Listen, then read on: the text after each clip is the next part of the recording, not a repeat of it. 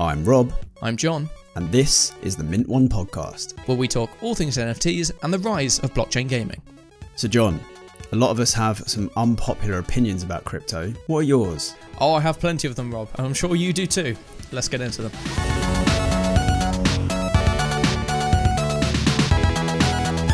Right, another episode. I don't know, what episode are we on now? 22 weeks of the Mint One podcast. Feels good, I think. You think? I think it feels good. Like I'm far more relaxed into it now. Like if I compare how I was, I think we did this a few episodes ago, didn't we? Because I've thought about it a lot, about how that first episode, I had just pages and pages of notes. I had like a glass of water. I was in a dead silent room, all the windows closed, lights off, like sitting dead upright, rigid. And I was just working through my talking points like a politician. And now it feels either like I don't care or I've really relaxed into it. And I hope it's the latter. Yeah, I think it's very much we come up with a podcast, we set a time, we turn up and we talk for an hour. and there we go. Which sounds podcasty. Yeah, I think it sounds a lot more natural than it did. Sounds a lot less forced, like we've been held at gunpoint to record a podcast. So, I mean, hopefully it's better to listen to for those of you tuning in. So, yeah, hope so. If not, let us know, and we'll go back to formulaic politicians. I'm not against it. I still do research. To be fair, I'm looking at over an A4 page of bits and pieces for this episode. So, hopefully, it's still informative. Yeah, fingers crossed it is, and it should be a juicy episode for sure, as both you and I run through some unpopular opinions in the NFT space, both our own and some that we've sourced from the community. Yeah, Twitter's always a hotbed for unpopular opinions. It really is a platform of unpopular opinions most of the time, so it's not too difficult to track them down. But I find I was looking for different unpopular opinions that have been posted, and there aren't many different ones. They're all variations on a theme. They're all kind of the same thing. So it would be interesting to discuss those. Before we get into it though, we should do a bit of preamble on blockchain brawlers after yesterday's bombshell was dropped. Yeah, absolutely. So yesterday, or 2 days later if you're listening to this when it releases, it was announced that Richard Garfield, the creator of Magic the Gathering, is now in partnership with Wax Studios to develop a PvP mode for blockchain brawlers, and that came concurrently with the announcement that they're burning 99.9% of the Brawl token pool. Yeah, that I still feel like I can't make sense of it. Like I don't have the requisite intelligence to pick apart what that really entails, because that just seems mad to me. That I don't understand whether that's an indication that they perhaps made the pool too big originally, or that it was going to take too long to access it all. Or I don't know. But the price hasn't really followed what I thought would happen. I thought it would start shooting up. No, the price has dipped by maybe sort of 0.1 wax per Brawl since the announcement was made. In real terms, Brawl token started out with a max supply of 1 trillion tokens, and that by the end of this week, when they burn the majority of those, will go down to 1 billion. So you think, hey, there's they've knocked 3 zeros off, so the price should go up likewise, but it hasn't. I think part of the reason for that is this only changes the max supply, and if we look at the numbers currently, I think it's only about 10% of the max supply of Brawl tokens is in circulation, so it's going to take some time for us to hit that target. And I suppose that will depend completely on how many people play the game, whether their plans to get new players into the game are successful. So, at this point in time, I imagine it will take 6 to 7 months before we start getting close to that max supply. But who knows? It's injected some mystery, some mystique, some intrigue into blockchain brawlers, and bringing Richard Garfield on, who it's not just Magic the Gathering. He's had a 35 year career of working on card games, tabletop games, video games, and he'll be able to bring all of that experience to the Web3 space. Yeah, there's just no downside to getting Richard Garfield. The fact that he invented Magic the Gathering, which then invented an entire genre that has it spanned the physical world and then moved into digital, and we started seeing digital TCGs that have been incredibly popular for well over a decade at this point. And the fact that he is managing the PvP side of Blockchain Brawlers, which, as it's going to be presumably strategy based rather than, it's not the traditional wrestling game, and it never will be. So they needed somebody who could do the PvP in that way. And I'd be shocked if you could find one or two people who are better qualified for that than Richard Garfield on the planet. I mean, he invented the seminal PvP strategy game, really. Mm-hmm. Well, I said in my article here that of course Richard Garfield's sort of specialty is card games, but card games and wrestling, I don't believe have ever mixed. I mean, you've had those slam attacks, which were, for those of you who are not from the UK, were kind of the wrestling version of match attacks, which were basically football trading cards. That's the only time I can recall that wrestling and trading cards have ever combined, and that was I remember collecting those about 15 years ago, but it's been more the collecting experience rather than like a game. So it'd be very intriguing to see how Garfield and the Wax Studios team are able to combine these two sort of polarizing genres together. I'm intrigued to find out. Yeah, I think it could be really good, but I almost don't want to speculate, because it could be so many things. They could take it so many directions. If they do take it the TCG route, I think it'd be very interesting. But remains to be seen. But yeah, what a steal from Wax Studios to get Richard Garfield. So that really was the piece of information that released yesterday that I was most excited about. And then obviously I expected Brawl to skyrocket, and it didn't. So now I'm just left confused. Well, who knows? I mean, look, they've always said, Michael's always said that they've got long plans, big plans for Wax Studios and for Blockchain Brawlers. Yeah. So I guess time will tell. It will.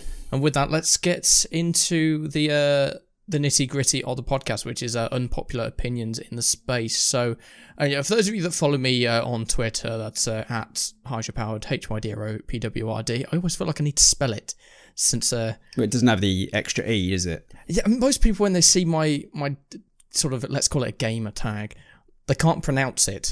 So I always feel like I need to spell it out. But anyway, for those of you who do follow me, every day I usually tweet some form of sort of some words of wisdom or some advice, whether it's towards collectors or creators.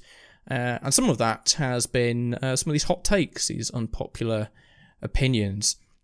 And so to kick off, I'll start with one of mine that I posted a couple of weeks ago, which is that community-led development isn't in the best interest of 99% of NFT projects.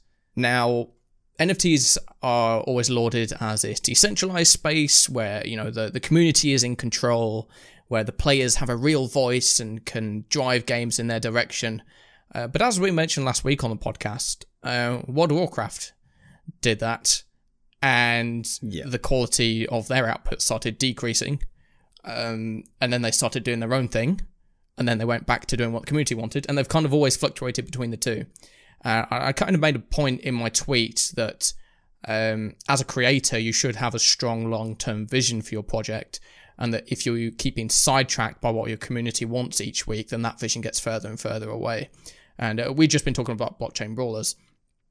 That they kind of came out of the blue yesterday with this, they're slashing the Brawl token pool, and they're kind of referring to this stage of the game now as the mining phase, the phase where you've got to get as many gold NFTs, as many Brawl tokens as you can, and that's not really something that was ever kind of let on to the community, or they didn't really tell anybody about it, and they're pushing forward with their own vision.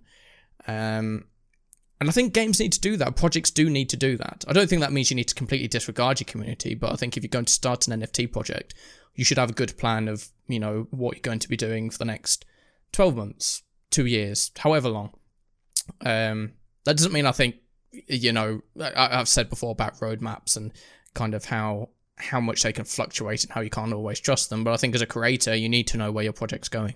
Yeah, I think it's better for almost every project to have a strong and competent leader. And I think part of being a strong and competent leader is listening to your players, the people you're governing over.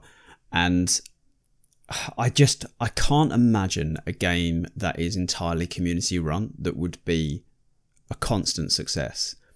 I think it would just become too diluted, where it just loses direction, where people, decide they want one thing, and then it becomes the popular opinion to have that, and then they vote it in. And I think you'll always kind of just be flailing around in the same pool. You won't really go anywhere with the project.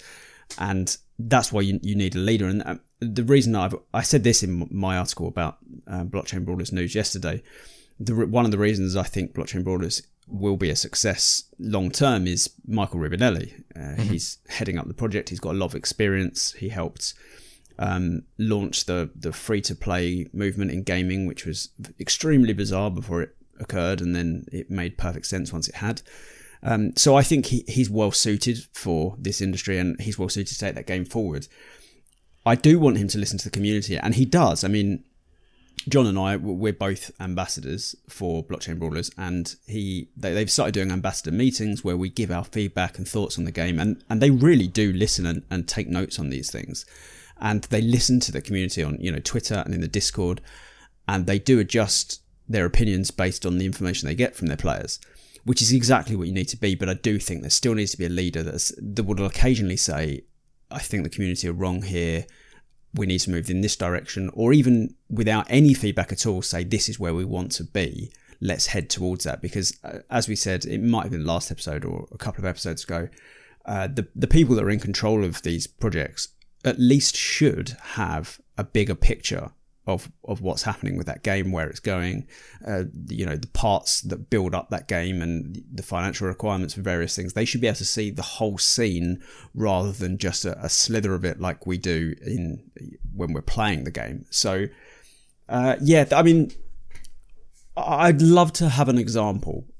So please send me an example. If you've got one where a game is almost entirely run by the community, like a DAO run game perhaps, that's successful, I'd love to see that, and I'd love to see how it works, but I just can't imagine it. I can't think of any example outside of crypto where that's worked. Can you? Not off the top of my head, no. I mean, you'll often get games that start. We've seen this in the crypto community a bit, where projects start and the creators, let's say they rug or they disappear and somebody else takes over, or games where the developers create this game and then cease support, and then several members of the community band together to create unofficial clients and ways of playing the game and all this kind of thing. Yeah, in those situations you could argue that these games are being ran by the community, but really they're just maintaining or building on top of what's already been started by somebody else. So no, I can't really think of a prominent example. If I'm like Rob said, if you can think of one, then do let us know. I think that takes you to you, Rob. Have you got any unpopular opinions you'd like to share with us? I have many unpopular opinions, but we'll try and keep it related to crypto. What shall I? I've got a whole list I'm looking at. What shall I start with? Okay, this is a bit wider. It's a bit meta. See what you think. Blockchain technology is more important than cryptocurrencies.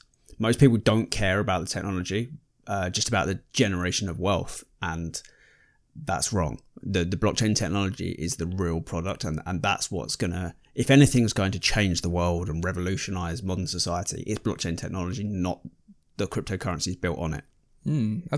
There's a strong opinion. It is a very kind of controversial one, let's say. I do think there's also a lot of people in NFTs and crypto at the moment that are profiting wildly off of NFTs and crypto, and those are probably the people that disagree with you. But yes. We've said before, we've said before on the podcast that a lot of these games, a lot of these companies, a lot of the people creating cryptocurrencies focus a lot more on the benefits of their particular coin and the earning potential and all this kind of marketing hype rather than the technology behind it. That's partly because the technology is not terribly easy to explain, and partly because if you weigh up a technical discussion as your USP versus you can earn a bagload of money, one of them is obviously very much more appealing to the average crypto interested person. What a phrase. But it is true, and NFT technology is progressing at an incredibly rapid pace, and as more and more people come into the space, not just the sort of the C-suite big names moving into Web3, but people down at the metal, as I say, the developers, the back end guys, the front end guys, the guys developing smart contracts, etc. As more and more of those guys and developers enter the space, I think the use cases and the ways in that blockchain technology can be used are going to skyrocket in the next few years. So I've written for you and a number of other outlets on blockchain technology and its utility in just so many industries. It feels as if it's going to touch every industry. There's a few that have some use cases. Logistics is one. Logistics is, this might offend some people, but we're doing unpopular opinions, so let's go for it. Logistics is one of the most boring industries to read about in the history of working, because when I was writing an article about how it could revolutionize logistics, I was looking at there were some companies that ship food that tried using blockchain to record so each item had it's even boring trying to explain what I'm trying to explain. Basically, it made everything much easier to track, and they lost far fewer items and everything was just smoother. But then for some reason they didn't continue it after the trial, so I mean, who knows. But it does seem well positioned to revolutionize a number of different industries.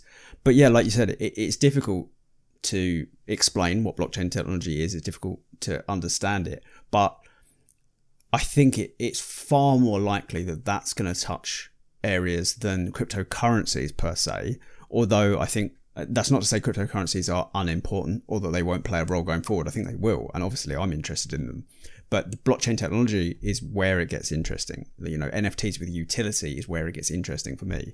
And I think that the loudest people, I mean, we talked about this in our tribalism episode, but the loudest people for each chain, as far as I can tell, are just people that want to see their FTX portfolio turn a bit green. Yeah. That's all they really care about. They don't, it's not like they're like, this technology is unbelievable, we can change the world with this technology. Even if they're saying that, I'm really skeptical. I think they're just, they know that if enough hype is generated around their particular coin, their particular chain, then their portfolio goes up. So it's difficult because if you do believe, I always try and look at it from as many sides as possible. And if you were genuine about the technology and you did genuinely believe in it and you invested in it because you believed in it, and then you were singing its praises, would it look any different to someone who just wanted money? Probably not. So it is difficult to tell, but it does seem like most of crypto is just about the generation of wealth in any way possible, rather than what it can do for various industries, for people, for the world, for developing nations and such. So I think that's a controversial opinion. Perhaps I get roasted for it. I do hope I get roasted for at least one of these opinions, or they're not unpopular enough. Because have you seen these? There's so many like YouTube videos of unpopular opinions and things, and they're just facts. they're not remotely unpopular. So I do want to annoy some people with these, and the next one I'm going to share after your next one, I think will annoy some people, maybe even you. So you're up. Interesting. So I wanted to raise this one mostly because it was a project, a game project, quite a prominent one, who said it publicly on Twitter in response to somebody who basically asked the question we're asking. It was an influencer in the space asked if there are any, what are your unpopular opinions in the space. And I'm unsure who controls this account, but somebody who controls the official Gods Unchained Twitter account I saw this. responded saying that their unpopular opinion was that many NFT profile picture projects will be irrelevant in the near future. Now, this is an interesting one to to dissect. Bored Ape Yacht Club it's massive. You know, Bored Ape Yacht Club and CryptoPunks are the two largest entities in NFTs, and both were born really out of, you know, hey, look at our cool art, you can earn one of these 10,000 pieces, here's a few perks you'll get, have at it. And from that, they have exploded into popular culture. And, you know, it's not uncommon now to hear of celebrities that own these NFTs, of, you know, prominent people in business or in finance that own these. And it has become this, and I don't really want to steal a phrase from Gary Vee, but he often speaks of NFTs sort of enhancing this social currency we have with one another, where, you know, the items and things we own digitally will have this social purpose. And I think that PFP projects especially eschew that absolutely. You know, it's become a cool thing to own a Bored Ape or a punk or an invisible friend or any of these projects, and in a ways they are hype-driven projects. That doesn't mean they don't have value, but they are very much held aloft. And I mean, we're about 2 months away from Bored Ape Fest taking place in New York City. So there's clearly a community there. There's an interest community. What I want to, and I guess we'll find this out in a couple of months' time, is this Bored Ape Fest, this like crowning event for all Bored Ape owners. They have so many celebrity fans and celebrities holding these tokens. How many of them are going to attend? I'd be surprised if one does. I think it's just going to be a load of crypto bros who are trying to flex. But if they don't, then I think it loses a lot of its value.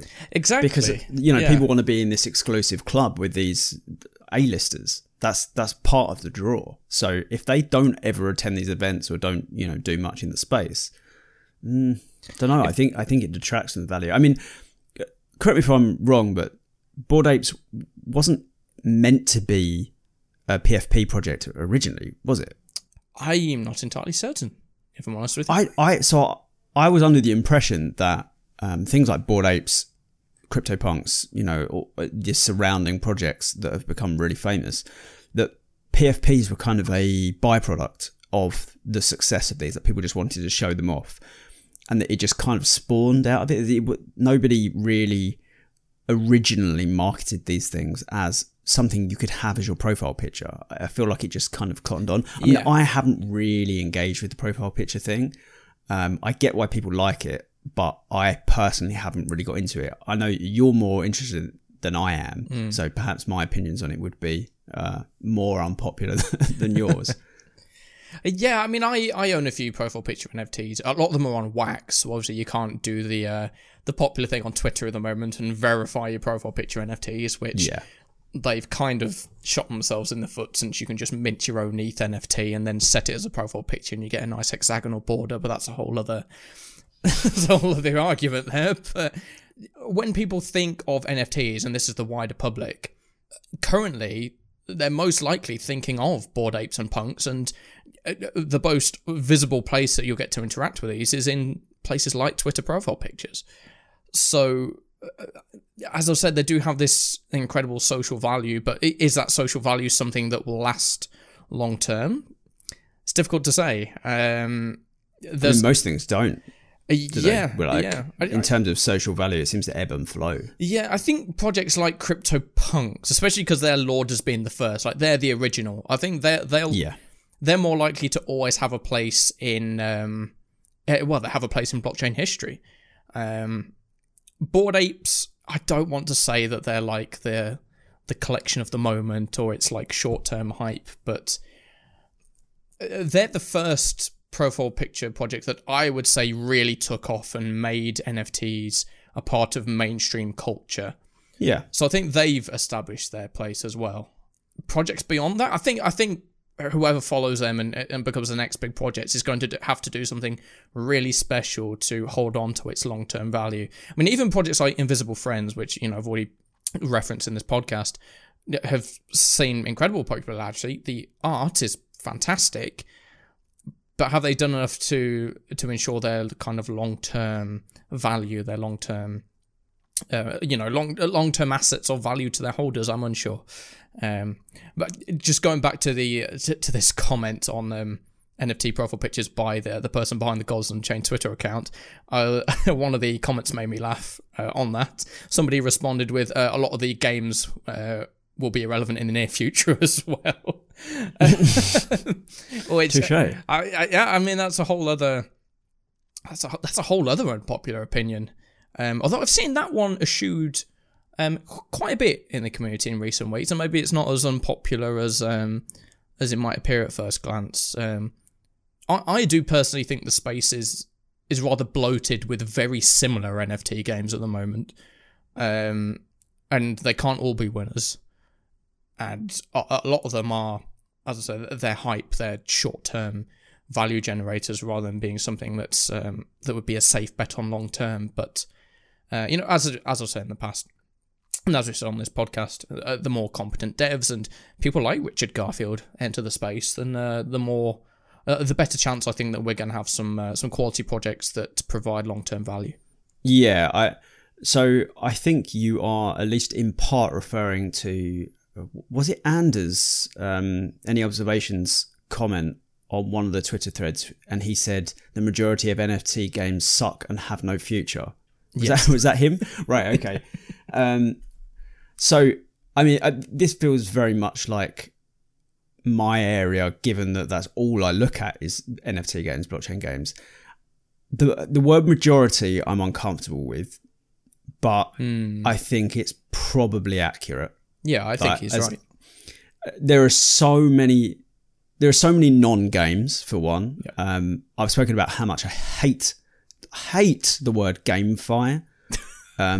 Like those two things should be playing together. There's just no business of gaming and hardcore finance. I mean, DeFi has a very obvious purpose. Yes. GameFi doesn't have an obvious purpose. No. It's not a game and it's not finance. It's a way of making magical money, and it works at the moment, but it won't work forever. And I do think there's way, way, way too many projects that are trying to, just tap into play to earn.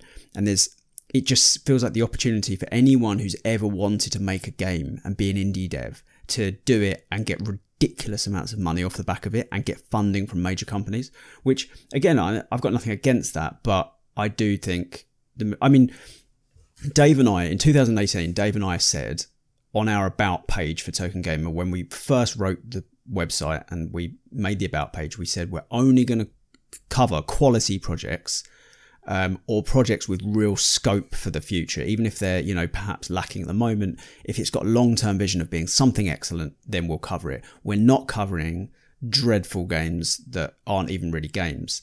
Yep. And I feel like for the most part, we do keep up there. So I've added some exceptions to that over the years. There are occasionally games that are excellent use cases.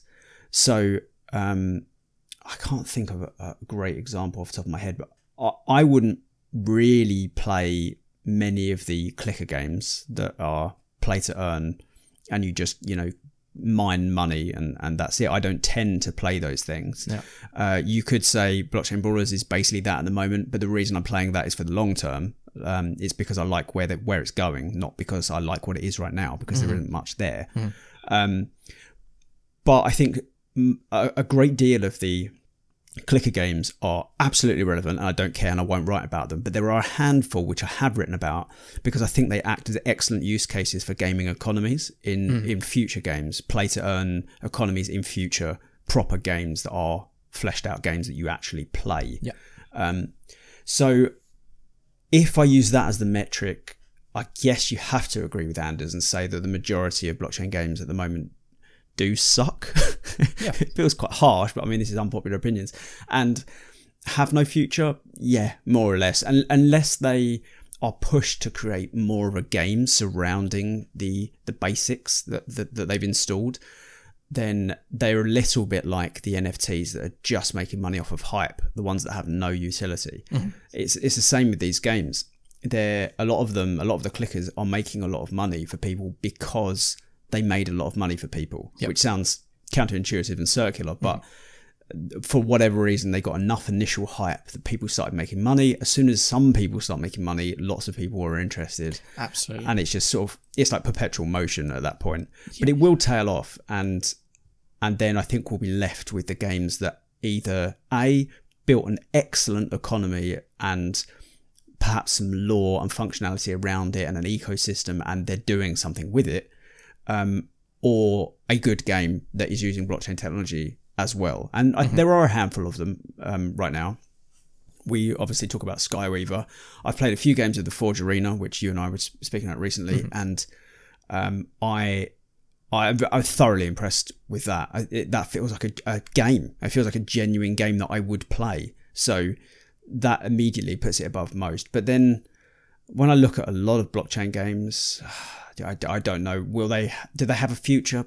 Probably not, but then most indie games don't have a future, so perhaps it's not a fair comparison. I'm not sure. Yeah, a lot of indie games don't have a future, but at least they're games. Like, you have fun playing them. Yeah. A lot of what are called games in the play-to-earn space are clickers.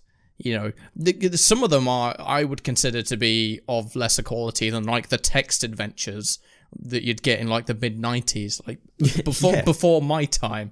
Well, they're less entertaining. Yeah. But there are so many, especially for the Wax blockchain, there are so many first-time developers who don't, the founders don't have dev experience, who haven't worked in games before, who, and maybe this is its own controversial opinion, who are literally just in it for the money. Like, they can, they create a game. And obviously in the announcements of their Discords and things, they're like, we're creating the best game ever, you come along on the journey with us and all this. But at the end of the day, it's just, they just want to funnel as much money as possible. They may genuinely want to create a project that, they don't want to rug. They might want to make this blockchain game their long-term thing. They might want to work on it for 3, 5, 10 years. But they're purely in it for the money. They don't care about the technology. They don't really care about the community or the space. They just see unregulated space, buckets of cash. Here's an opportunity. And funnily enough, I think in Anders' response there, where he says the majority of NFT games suck and have no future, someone replied saying that I don't think any of that's controversial, but it is true. And Anders replied with something that I think is a very good point, is that within the NFT space, it is a controversial opinion, but outside of the NFT space, it's common sense. And he's right. He's right. If you sat somebody down who is a gamer, a game fan, and you showed him a lot of the clicker games at the moment, they think, what the hell is this? Like, this isn't fun. You click a button, you make money. Like, why would anybody play this if there was no money attached? And he's right. And yes, some of these games, in fairness, Blockchain Balls is one of them, are bringing on talent, bringing in the right people, and actively developing actual games. And in fairness to Blockchain Ball, as they've always said from the start, that's their long-term goal. They want to make a fun game. But there are a lot of quote-unquote games in the space, some very large ones, some that have made an awful lot of money and are incredibly popular, who have never stated that as a long-term intention.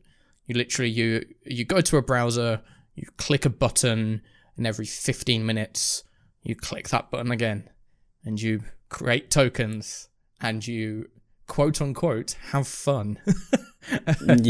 Yeah. I can think of many, many other things I could do to have fun than that, but there we go. I feel like I'm starting to rant, so you should probably jump in. Well, no, I'm all up for ranting. I always think about this. This last year, I was looking at covering a game. I didn't actually cover it in the end, so you won't be able to find out who this is. But I was looking at covering a game, and it looked like a genuine game. They were all first-time devs. Though, again, I have no issue with that. It is an opportunity to get funding for building your own game, which has more or less not been possible before crypto. So I think it is a good opportunity. Sorry to jump in, but I think there's a distinction to make there between actual developers who are using the opportunity of Web3 to be able to fund the development of a genuine game that they've wanted to create for some time, and people who are just in it for the money. Absolutely. Who, just come up with some basic idea off the fly and think that's my ticket to, lying on a beach somewhere in a year's time. Yeah, absolutely. And presumably a nice beach, not like Southend.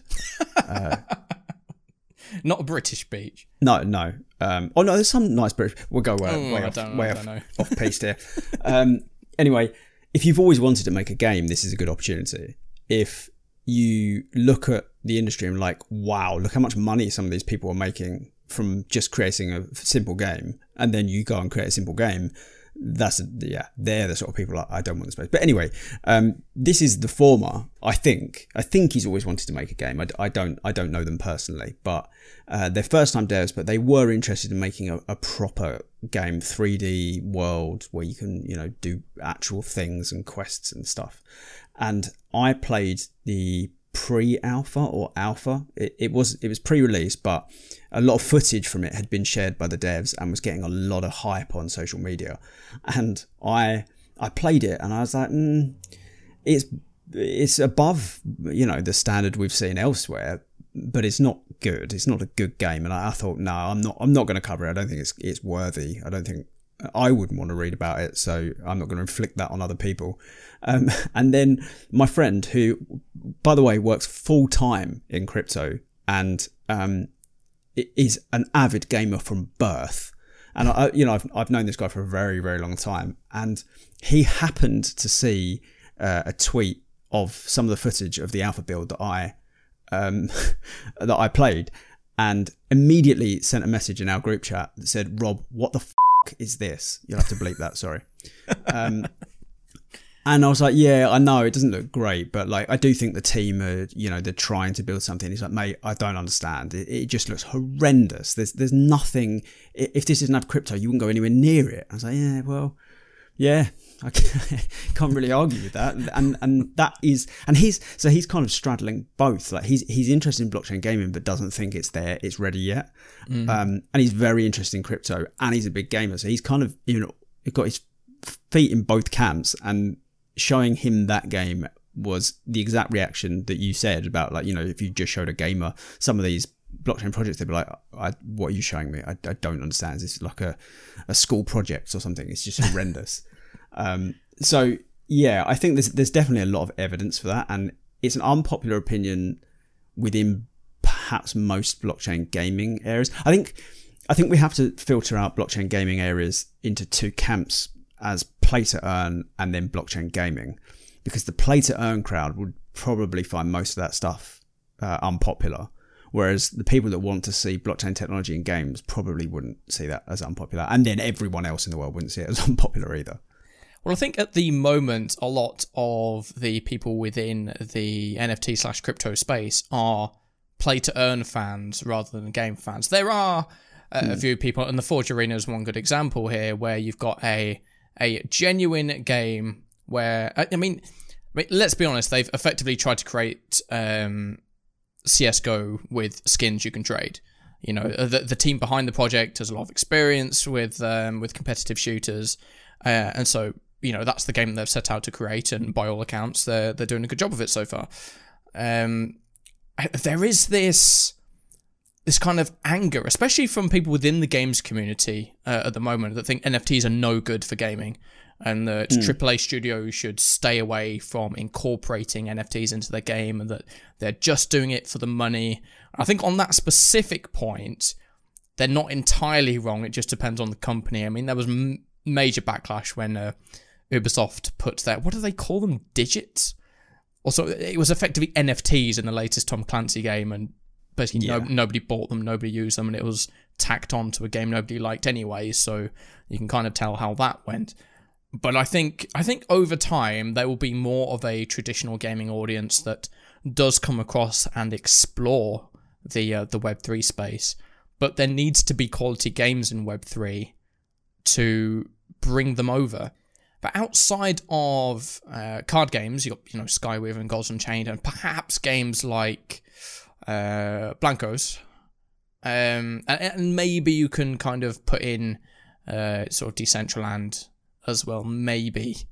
There isn't really anything to appeal to a traditional gamer at the moment. No. And we need that as an industry. We desperately need that. And we do have big companies. Like I said, I believe Ubisoft is at least funding or partly supporting Skyweaver as a project, which is cool to see. And, we've talked about Animoca Brands in the past and the amount of money they're flinging around to try and really develop something fantastic in the space. But I think Web3 as an industry needs that flagship game, that one game that we can all point to and say that is what Web3 gaming can be. And we don't have that at the moment. I think there's two routes. There's one of two routes to get it in front of mainstream gamers. Because I think telling people what blockchain technology can do in gaming isn't enough.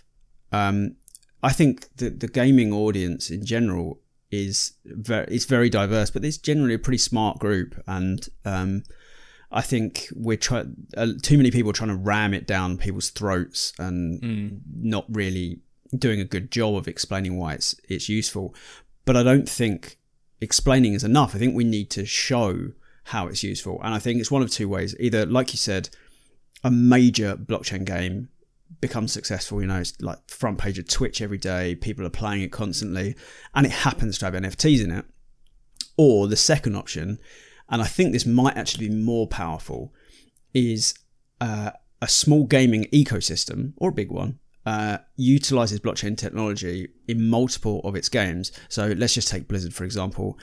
Imagine that Hearthstone and World of Warcraft, or Overwatch and Call of Duty, maybe that's probably the better example. Imagine you unlocked a gun that could be used in both of those because it's in your NFT wallet and you can move it between games. I think that's sort of showing what it could do. I don't even know if that'd be enough, because they could do that without blockchain technology. Perhaps it'd have to be two disparate ecosystems, but either way, I think we need to show why it's valuable and show that to my eyes there's just no downside for the gamer, because you're leaving the game that you spent money on and time in with something rather than nothing.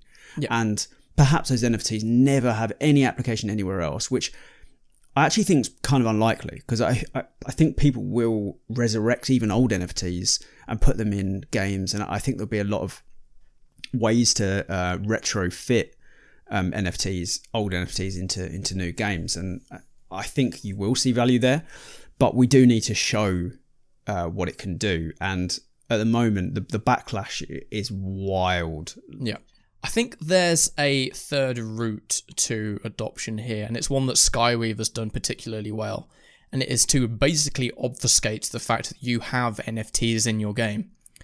If you look at Skyweaver's marketing, if you look at their website, at no point do they talk about earning, and at no point do they talk about NFTs. But it is an NFT game that you can earn in. They don't shout about it. They don't really promote that fact. For them, it's much more about ownership. It's, hey, each of these cards you use, these rare cards, these silver and golds, you own them, and you can trade them, and you can sell them. But they never talk, and there's limited editions, and there's rare ones you can get, and ones you can only get in a limited time. But they don't shove down your throat the idea that they're NFTs and they're on the blockchain. Yeah. And by all intents and purposes, that is a game that would work in Web 2. It's a very fun digital TCG.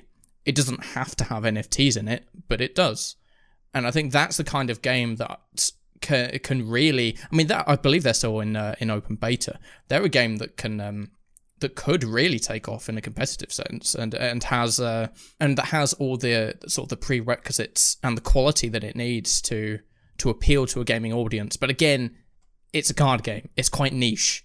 I think if we find an FPS or something with like a Fortnite level of appeal that has NFTs in it, but doesn't spend all of its marketing efforts towards shoving that down your throat, I think that has a much better chance at striking a chord with a traditional gaming audience. Yeah, I think I agree. to the point where it will no longer be an unpopular opinion if we keep talking about it. So let's hit another unpopular opinion. I'm going to give you two options. I have two sort of mini rants that I think would be relatively unpopular. One is on art and one is on language. So you can choose. What would you like me to hit first? I'm intrigued by language.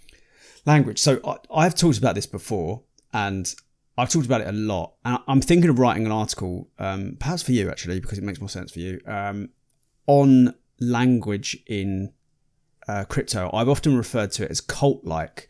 And I started researching this for said article a couple of weeks ago, and I found some really interesting things. And I think even saying that crypto is full of cult-like language is probably an unpopular opinion to most people in crypto. But now I feel like I can support it better.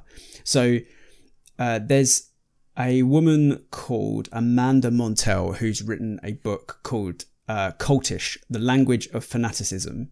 And it's basically on how language is used by cults. And I haven't read the whole book yet, but I've read a fair bit and a lot of excerpts for various points. And she's done a few interviews and stuff. And there's so much crossover that I was trying to get at, but didn't have the information to really unpack. So firstly, one point she brings up is about Scientology. And she says, Scientology has this sort of obsession with language, and they use a lot of initialisms and acronyms. And it's not to save time, it's for a very good reason. And the reason is that it sort of brings people into a fold of being a part of something bigger than themselves. Like you have your own sort of language. Like it's like when you're at school and you and your mates have this slang that no one else has. It's she calls it something like the taxonomy of cultish linguistic tendencies or something like that. And basically it's a really posh way of saying that people redefine existing words and then make up words and then make up initialisms and acronyms to bring people into like a group. So it gives you a sense of identity. And so essentially Scientology does it all the time. And I was going to look up some of the ones they use, but I forgot to write them down. But if you look up Scientology initialisms and acronyms, they have tons that are like really, really obscure ones that you'd never guess just from the letters or even the context, like really odd ones. And that kind of brings people into the fold of feeling like you're, part of this group that has a special way of understanding, and anyone that doesn't understand what you're talking about isn't part of your group and your identity. And Montell says language can do so much this is a direct quote, language can do so much to squash independent thinking, obscure truths, and encourage confirmation bias and emotionally charged experiences such that no other way of life seems possible. I think this applies unbelievably well to a lot of crypto, particularly Twitter crypto. I mean, who else uses initialisms constantly? WGMI, GM, FUD, Fudster, DYOR, HODL, BTD, BTFD, and then you've got the phrases as well, like to the moon, Lambo, or when Lambo. Like it's like a lot of it's so obscure. Like WGMI, I didn't know what that meant for ages until I bothered to look it up. This, and if you don't know what it means, it's we're going to make it, which it's just like a positive indication when perhaps you've been in a dip. And then obviously BTD is buy the dip and BTFD is buy the dip. I won't let you use the bleep button again. And like Fudster, as if anyone could understand what a Fudster is, but that's basically someone who brings about fear, uncertainty and doubt to topics around crypto. And then HODL people say it means hold on for dear life, but recently I learned that it was originally said in 2013 by someone on one of the first Bitcoin forums who was trying to sort of rant about how you should hold on to your Bitcoin, and it was just a typo. And people started retyping it like hodl rather than hold onto your crypto, and then it became hold on for dear life. Anyway, the point is that crypto has built up this sort of language that almost insulates it from outside, and people that are looking in can't always understand it. And that's really typical of cults, and cult language is so important to a cult being successful.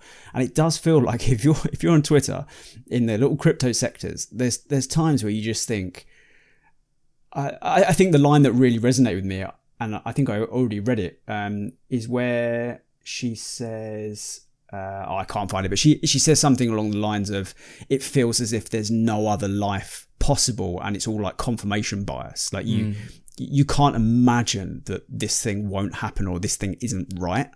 And I think crypto is bad for that. So I think crypto has a lot of cult language and cult behavior as well. And that is my unpopular opinion. No, absolutely. I think I do agree with you there. You'll often see a lot of the more, let's call them unscrupulous projects in the space will make a point of using a lot of this language more often. Whereas the games that are more transparent and, more willing to be open with their communities will, I don't want to say speak properly, but let's say speak in plain terms. And one of those terms in particular, I have a particular bone to pick with. And it's FUD, fear, uncertainty, and doubt. It gets thrown around so much whenever anybody has any critique about any project that it's beggars belief. Some people will bring up completely legitimate concerns about a project that, honestly, the people behind those projects should answer or should at least alleviate any fears that people have. Yeah. But if you bring these up in a public forum anywhere in the NFT space, it's almost immediately replied to with, it's just FUD. Like, it's just FUD. And it's just, I believe the term FUD blocks legitimate debate from taking space in the NFT space. Yeah, it's like calling someone a conspiracy theorist. Yeah, absolutely. If you even had semblance of a point, it's shrouded now because people think you're a nutter. I think it's even worse in the NFT space because in a lot of these examples, you have block explorers that you can look at and you can see the evidence of malpractice happening, and you can bring this evidence up and present it to people, and people still say, it's FUD. Like, it's FUD. Why would you say this? It's FUD. It's just... And this is where I think the whole cultish language really comes into play, because this kind of this feeling of belonging, especially if you're a fan of one particular project or one particular blockchain game, this whole you're a part of a community. A lot of the times these unscrupulous projects will refer to their communities by a particular term, which emphasizes this point. But especially when you have this group of people that they all share the same terms, they all share the same acronyms, they share the same memes in a lot of cases for particular games, and a lot of them will hold the same opinions about the community. When somebody from the outside comes in with an opinion or even proof that something unscrupulous is going on, they're seen as an outsider or somebody that is purely, I'm going to use the term against itself here, but just fudding, because they're not a part of this sort of close-knit, tight, we're all going to make it kind of feeling within this group. And I think that's, from an individual perspective, and I've tweeted about this a few times, you really need to have, when it comes to looking at blockchain games, you need to look at them with your own set of eyes. Is what the developers are doing making sense? Are they being transparent? Are they being communicative? Are they trying to obfuscate anything? Are they answering things clearly? Are they shying away from particular topics? I mean, this is an approach that I think will help to combat FUD, but it's only on a personal basis. I just the whole cult language and this obsession over FUD in the NFT space is, I think, a proper detriment to it. And especially when this is some of the first things that an outsider to the Web3 space will see. If somebody who has a passing interest in crypto or NFTs decides to do a little bit of research into the space, especially if you do it on Twitter, some of the first things you're going to see if you go on any Twitter space is, one, a boatload of bot replies saying, hey, this brand new dog coin is the one that's going to go to the moon. And two, you're going to get dismissive opinions on posts, and then a bunch of people just saying, it's FUD, blah, blah, blah. And it's such a toxic environment. I don't think it has to be, but as we've explained on the podcast before, because of the monetary aspect and the personal financial implications that the blockchain industry has, then I think it riles people up and serves as an entry point for this cult-like language, this toxic environment to enter, and the space could do without it. But as we said before, that's it's going to be a very difficult thing to even slow down, let alone remove. I don't think removing cult-like language from NFTs is something that I think really is going to happen. At least in projects in the current sphere, the clickers and the meme coins. I mean, it's a breeding ground for cult-like language and just a very hostile environment, particularly as I said, for outsiders looking in. And I think it serves to directly turn people off from blockchain entirely. Yeah, I mean, I agree. And what the woman that wrote the book, Amanda Montell, said is that she thinks that everybody's been involved in or experienced a cult at some point. So, I think it's too easy to imagine like the Jonestown Massacre when you think of cult, rather than the sort of less pernicious cults where you're just kind of indoctrinated into one way of thinking. But funnily enough, before you used the word toxic, I had a revelation while you were talking. You were talking about like we're going to make it and all that sort of stuff.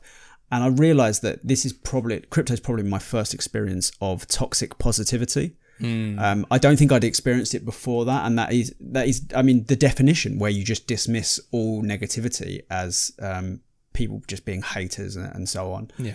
And that's exactly what crypto does. But, I do want to end this point on that.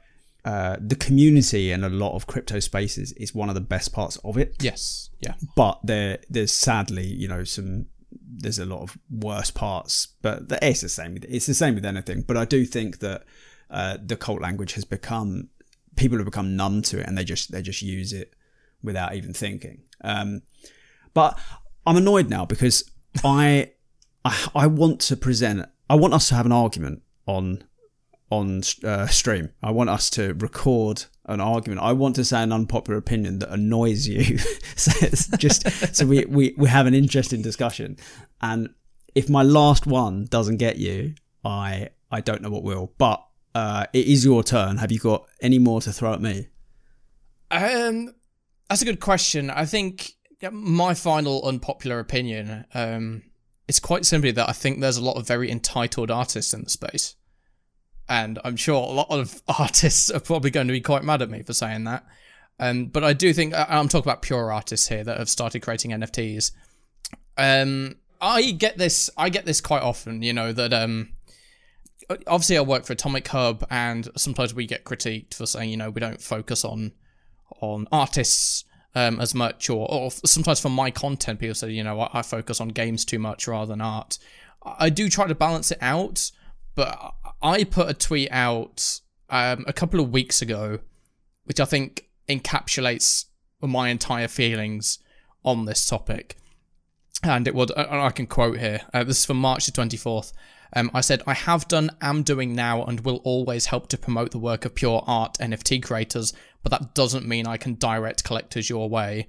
Play to earn undoubtedly rules the roost at the moment, and you have to do something special as an artist to stand alongside them. I think that's absolutely true. I think there's a lot of artists that, whilst they're doing fantastic work, and there's a plethora of amazing artists out there. As blockchain gaming starts to rise, they're seeing a lot of the attention that used to be on them be directed elsewhere, and honestly to more interactive and more engaging experiences. And some people are, or some artists that I've seen are lashing out at that in particular ways that I don't think are. I mean, ultimately, as an artist, you've got to compete against blockchain games. You've got to do something special. You've really got to stand out, and just creating nice art isn't good enough anymore. And if I'm brutally honest, if you go back to the famous artists of yesteryear, and even to some of the biggest artists of today, art today, in galleries and modern artists creating pieces, the art is much more about the message and much more about the thoughts behind the piece and what the pieces mean than the quality of the art themselves. And should that be the way art is? That's not for me to say. but that's what people buy in, that's what people invest in, and that's what people like to support. And pure artistic talent used to be enough in the NFT space, and it isn't anymore, especially when there's more enticing options out there for collectors. And as that ship is starting to sail, I think artists are going to have to do a lot more. So there we go. I think I going back to the main point, I think some artists can they've had the glory days of pure art and NFTs and can feel sort of quite entitled that should continue for them. But the ship's sailing, and I think times are changing, and I think artists that don't move with the times are going to start lagging behind, let's say. I mean, disappointingly, I agree almost entirely with every word you said. So there's not going to be an argument there. Funnily enough, there is a little bit of overlap with my controversial opinion that I'm going to voice next. So I'm actually going to split my point in two, because I think with NFT art, so firstly, I fully agree that they need to do a lot to grab the attention back to them from play to earn. But also, they need to remember, and this plays perfectly into what you're saying about them being entitled. They need to remember that becoming a popular artist is one of the hardest things to do, regardless of blockchain. Take crypto out of it. Absolutely. To become a popular artist is tremendously difficult. Mm-hmm.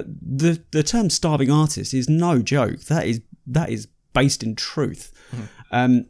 And one of the things I wrote down as a sort of unpopular opinion is that, and I think we're already on our way, is that NFT art will return to being art as we approached it before NFTs. Yeah. So NFTs will default to the utility side of NFTs, but that too will apply to artists. So the technology will be a way for artists to sell digital art with ownership, which is what it was intended for. Mm-hmm. Not just like a way of getting more attention for your art because it's an NFT, and to create an NFT art collection as the sole goal. Yep. You know, instead of creating art and then you want to sell it digitally, so you make it an NFT, people are making NFT art collections because they know that's got the buzz around it. Mm-hmm. And I think we're already starting to return to that. Yeah, I think pure artists were kind of rather, I am going to say this, it's going to be unpopular, but I think we're rather spoiled by sort of the early days of NFTs and the fact that pure art, you know, is this brand new medium, and art could stand on its own and get the value that many artists felt it deserved. But as you made the point there with PFP projects, it's art with utility that rules the roost now. So if you can create amazing art, but if it is just art and does absolutely nothing, I don't really think you're going to find an audience. There are some exceptions. You know, you've got people like Beeple, which, you know, for him, there's a story behind it. You know, he created one piece a day for, 10 years? You know, that's a backstory in and of itself. You know, that is 10 years of work that you are buying into if you bought his 5,000 days piece. You know, there's a huge backlog there's a backstory to that piece. It might look very bizarre to look at because it is just an amalgamation of 5,000 pieces of art. But that is a story in and of itself. It's a reason why that piece of art is so prominent. And, you know, I bought a one of one from Crypto Flash a couple of weeks ago. I bought it on auction. And alongside that being a very nice piece of NFT art, you know, it's an animated piece of traditional tattoo flash, that also gets me one of each of the NFTs he creates for the next year. So there we go. There's some value there for me for that. And I think artists are going to have to start getting very creative with the utility. It doesn't have to be, you know, there's a token and you can earn from it. But there's other ways you can incentivize collectors to be interested in your collection. And I don't really want to talk about Gary Vee twice in one episode, but he's talked about this in the past, where he said that, you know, you could buy a ticket for an event and that entitles you to, you know, entry into various things across the year, and maybe like a 15-minute chat with him, and all these different, you can add so many different things into what's commonly termed just utility. It's so encompassing, and there's so much that can be added into it that artists can tap into, that there's opportunity there. But I think pure artists will need to start tapping into that sooner rather than later. Yeah, So I'm going to have to be really careful here because this might still be embargoed. I'm not sure. But there's a musician who's working with NFTs now, and they are releasing NFT sort of album covers and promotional art. But when you buy them, you buy into a sort of members club, and you get airdropped stuff, and you get priority whitelisting to concerts and things like that. So there's obviously a lot of utility. But one little final rant on that point that I wanted to throw in was a lot of people were like, oh, look, the money that Beeple's 5,000 Day project sold for is just ridiculous. Sorry, he spent 10 years creating art every single day. How dare you create something in a week and expect to make millions? The amount of work he's put in that is unconscionable, and he never thought he'd make any money off it. No. He was doing it because he loves doing it. So, you entitled sods, go do something special. Go put some work into it, and then you might, reap the rewards. Okay, I'm fired up for my last point, which I'm worried you're just going to agree with. Because We'll see. I really want one where you're like, oh no, that is unpopular. I don't like it. I'm going to make you get the bleep button out as well. You're going to have to hit that again.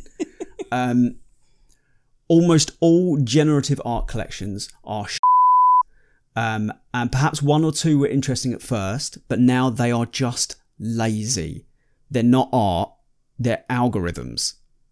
So I think they're you're going to press the bleep button twice, sorry. I think almost all of them aren't good, and they're not art. Some of them, the hand-drawn components, and perhaps it's a little bit more interesting, but there's too much absolute rubbish that is just leaning on the fact that generative art collections were for some reason popular just because of the the rarity components. I think almost all of them are rubbish, and I don't like. I think it's lazy. I think it's a lazy way of making art. I think you're going to get your reward here, because I do actually disagree with you. Yes. I'm going to caveat that by saying I do agree that there are some generative projects that just are terrible. There are some that are kind of blatant cash grabs, or just not very good. Just not very good examples of art, or don't have good utility, or whatever the case is. But there are two pretty prominent NFT collections that are, well, let's say there's three that I can think of off the top of my head. CryptoPunks, Bored Apes, Squiggles. They are all generative art. And I don't believe they're any less valuable just because they're generative. No, okay. Oh, wait. Let me... Firstly, I try not to ever speak in absolutes. So I was very careful to say that almost all. Okay. Because I think CryptoPunks particularly is an excellent example of doing something new. So I think the novelty of it is impressive. And I also think that Bored Apes is another interesting example. I'm not that familiar with Squiggles. But I feel like they were at the forefront doing something new, and now people are using generative art as just a way of quickly making large bodies of work. I kind of don't want to make you agree with me. I think I think there's two different types of generative art here. The ones where people create, let's say, 6 different faces and 10 different hairstyles and like 20 different shirts and combine them. I, as a rule, despise that, because I think it's been overdone to death, and I don't think there's really any more space in NFTs for any of those types of projects to come to the forefront. Yeah. The ones where it's generative NFTs have been done in a more interesting way, let's say, they are generated by some like an actual AI. Like they've given an AI some instructions and it's just spurted out some lines and some squiggles. Or the Autoglyphs project, which is created by the same people that CryptoPunks was.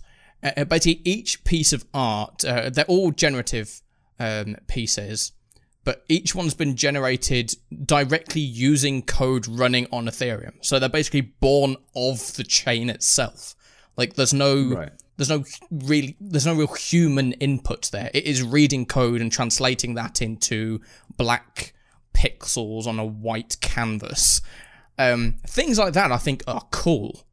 And I think there's definitely some interesting stuff you can do there.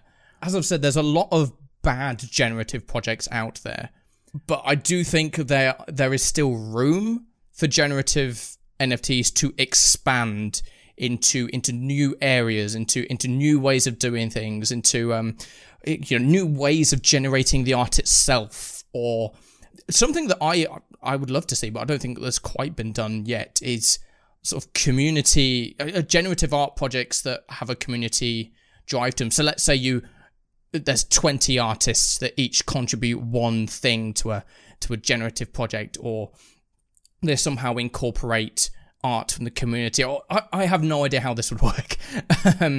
But there's still interesting things that I think could be done with generative NFTs. And we've seen quite a good example on Wax, actually. GPK, the official Garbage Pail Kids fan site, did a 10,000 piece generative Garbage Pail Kid drop a couple of months ago. I think Atomica wrote the smart contracts for that. There's basically, it was, 10 heads, 15 hairstyles, whatever. But there was a maximum of, I think it was 86,000 combinations roughly. It was quite a large number.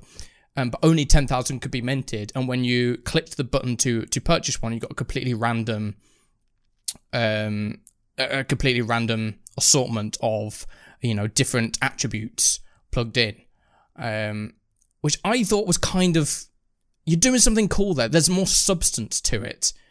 And PFPs haven't really ever been a thing on Wax.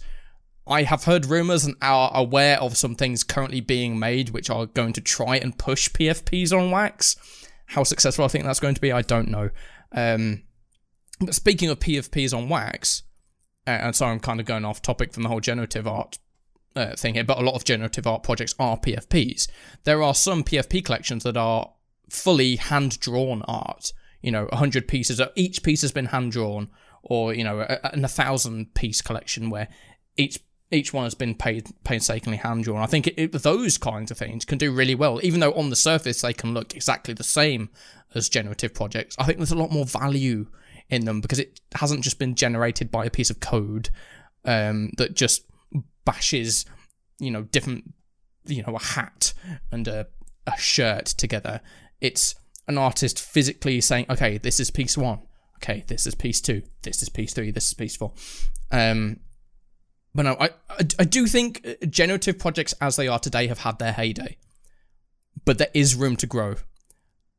I'm kind of middling in between agreeing and disagreeing, but... Well, no, I mean, so I don't want to soften my point too much because I like that we were disagreeing, but I think we probably do agree under it, because I liked the first few generative art collections because they were doing something interesting and new.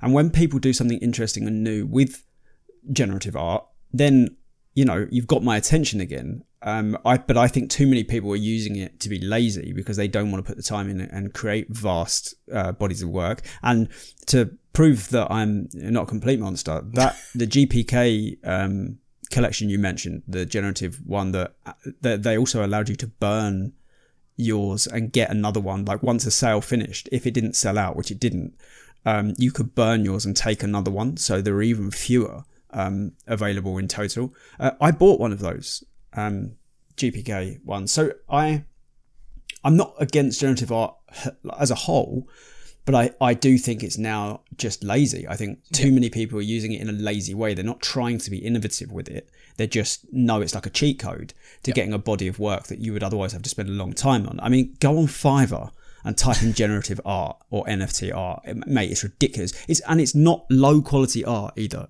It's decent stuff, but it's just that easy to do sort of algorithmically generated art where you just do individual components. So if someone's doing something new with it, I'm interested, but generally I think people are just lazy and leaning on that as an easy way to try and build a big body of work they couldn't be bothered to do. I think the problem's been exacerbated by the fact that there's now so many tools available to people on whatever blockchain to just create a generative art project in like a day.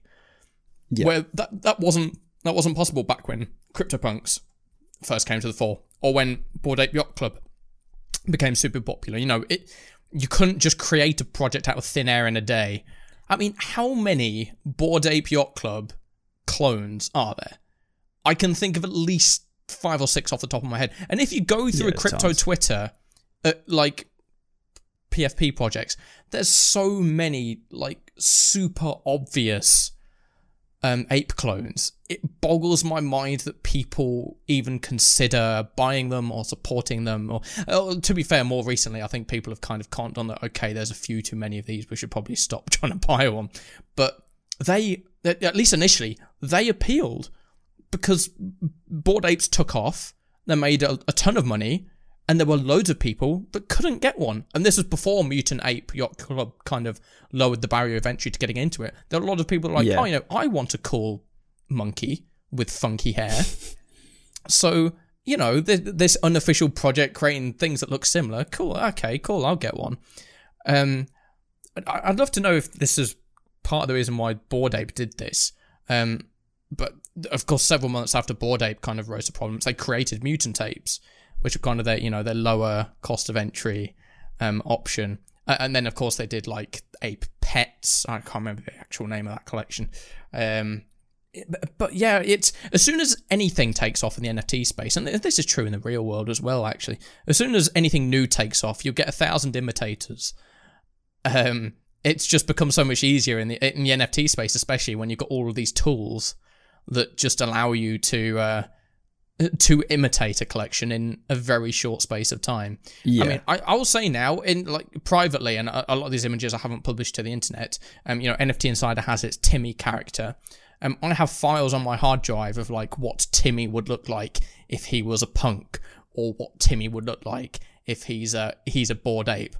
I'm never going to mint those or, bring them into the public domain or make them into NFTs, because I think that's sacrilege when you've got, actual projects. But even for me personally, just messing around in Photoshop, creating some fun things, that's appealed to me. So I can definitely see why people would want to own a piece of that, at least on face value, let's say. Yeah. Have you ever seen, do you watch It's Always Sunny in Philadelphia?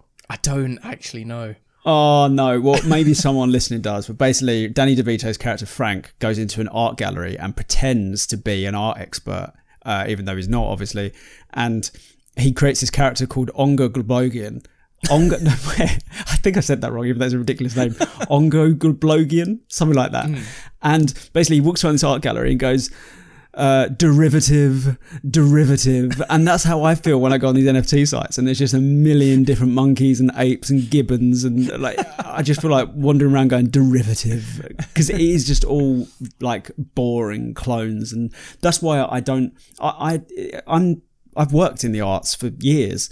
I like good art, but I think that so much of NFT art is just stale now, and I definitely don't like any of the derivative stuff where they're copying a theme that's been successful. I just think that's lazy, and it will never go anywhere. I think the NFT industry did create a new outlet for this question I'm about to levy to you. But do you think originality is dead? In general? In general. But of course, I'm kind of phrasing it in the whole NFT conversation we're having. But do you think originality is dead as a concept in today's day and age? God, we're nearly at the end of the podcast and you throw that at me. That's a massive question. I think no, but I understand what it's heading towards, because with the access to the amount of information we have now, it's very difficult to make something that's completely original, and I think it's probably impossible. So if that's what it's pointing towards, then maybe. I think this is something that we're going to properly disagree on, because whereas it probably is controversial to say, but I do think originality is dead. I think even if you think you're doing something original, someone somewhere is going to say, oh, but it takes from this thing from 50 years ago, or oh, there's aspects of this, or... Okay, well, I have a counterpoint to that straight away. Okay, go. If you created something and genuinely had no knowledge of something similar that existed, how could you be called unoriginal? You haven't been unoriginal. The work might be unoriginal, but you aren't unoriginal in what you're doing. So I guess we need to disseminate between original artists and original work. I feel like we're probably going to have to define originality as well, but that sounds like a whole other podcast. I think we're going to have to do a different... It's going to be a Mint One podcast after dark, where we pull apart the philosophy behind originality. Yeah, I think that's... there is so much generative space. I think there is room for innovation in the NFT space and in the blockchain industry in general, with it being such a new space. That's why I kind of caveated my question by saying, I think blockchain has created a whole new space for originality to exist in. And we are so new, and I hate saying that we're early, because I think that goes into the whole cult language point we made earlier. Yeah, definitely. But it's a young space, and there's a lot of room to grow. And when Lambo. Did you see, actually, bringing back to blockchain brawlers, right back to the start of the pod, there is a popular stats website for blockchain brawlers called waxclaim.io. It's got a stats page, it's got an earning calculator, you can see the amount of brawl token in circulation, etc. They once the new patch went live announcing the 99.9% burning of brawl token, they updated the site in the stats page to when Lambo. So there's an option now, and it's at the bottom of the screen. It will calculate for you how many brawls or how many days it will take with the brawlers you have and the rings and all the things to buy an entry-level Lamborghini. I think it's perfectly encapsulates what cult language I think in the NFT industry has become. The fact even on a stats website, thinking, how many brawls will I have to do to Surely they're doing that ironically. They must be. Who knows? I hope so. I think didn't I say to you before about when I was in a Telegram group. I think I brought this up before, but I was in a Telegram group, and one of the coins I'm invested in, it's for them. It's like their sort of community group, and the coin started going through the roof in about 2020, and it went up a ton in a very short amount of time.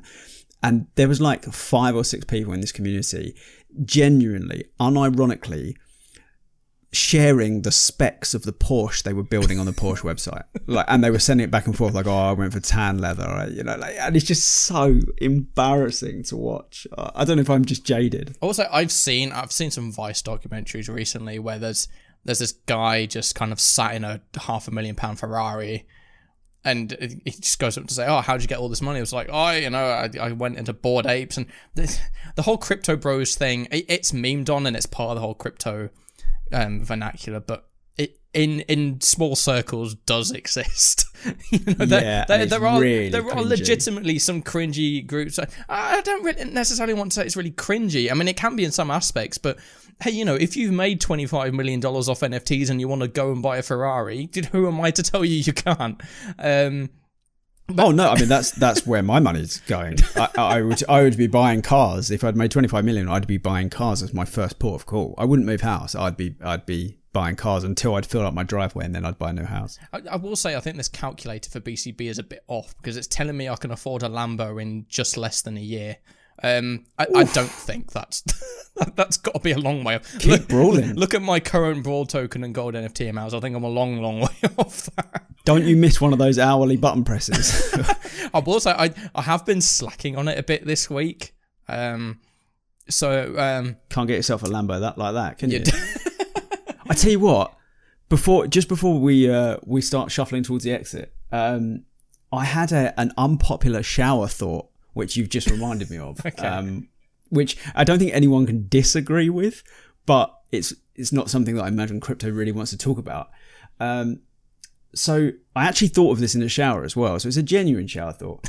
There's almost definitely some very, very dodgy people who are worth ungodly amounts of money off of Bitcoin due to Silk Road. Oh, yes. In 2020, police in the US seized $1 billion worth of Bitcoin related to Silk Road. So imagine how much there was in total that they couldn't get at, and the one that's outside of the US. Like they're only talking inside the US, and Silk Road shut down in like 2013. So Bitcoin was worth like very, very, very little at that time. Mm-hmm. And it was one of the key ways of buying things on Silk Road. So think how many multi-millionaires there are from selling drugs on the dark web. Oh, yeah. Oh God, it's horrendous. Not just Silk Road, but for all that blockchain talks about being transparent and everyone knows who everyone is, there are a sizable amount of people that have made an absolute killing on Bitcoin, on ETH, on various cryptos in the early days that are not public. The people know their wallets, but they don't know who they are. Satoshi Nakamoto is the most famous example. Like, what? Yeah, we don't even know if that's a person or a group. No, and so many people in the early days of crypto, and I suppose in the early days of NFTs as well. I think those days are ebbing away as KYC and KYB become more prominent. Yeah. But there's a sizable number of people in the industry who have made an absolute killing off some legitimate, trading and getting into coins early, but also through things like Silk Road that as much was seized when the sites went down, and as much as governments keep seizing coins that were related to Silk Road, I don't think there's still got to be so much out there. I mean, you won't find out until maybe the statute of limitations is lifted in the US, but I'd be interested to see what the most obscure way someone's a multimillionaire from Bitcoin, because I bet people have sold some really weird stuff on like foot pictures or something on Silk Road or some website for Bitcoin and made. I mean, you've got the pizza guy that obviously got the most famous of all, that got paid in Bitcoin for just a normal pizza, and I can't remember how many Bitcoin he got. But I will say, I remember being told about that when I was in school, like in about 10 years ago, like 10 years ago, it was already a thing. Listen closer. This guy, bought a pizza with X many Bitcoins, and it would have been worth a couple of thousand. Jesus Christ! Like today, oh man, I can't even begin to imagine. And there's us two being Brits. I imagine you've heard this story. There's this guy who had a lot of Bitcoins on a hard drive. Yeah, this was on the BBC every week for about 2 years. Yeah, it's in some landfill somewhere, and apparently it's several hundred million worth of Bitcoin. And oh my word, he offered a massive fee if anyone finds it, and there was like huge groups of people at the landfill that it would logically be at. But I don't even think it was a hard drive. I think it was a USB pen. Yeah. Oh God. So I mean, he's never going to find it, and he's got.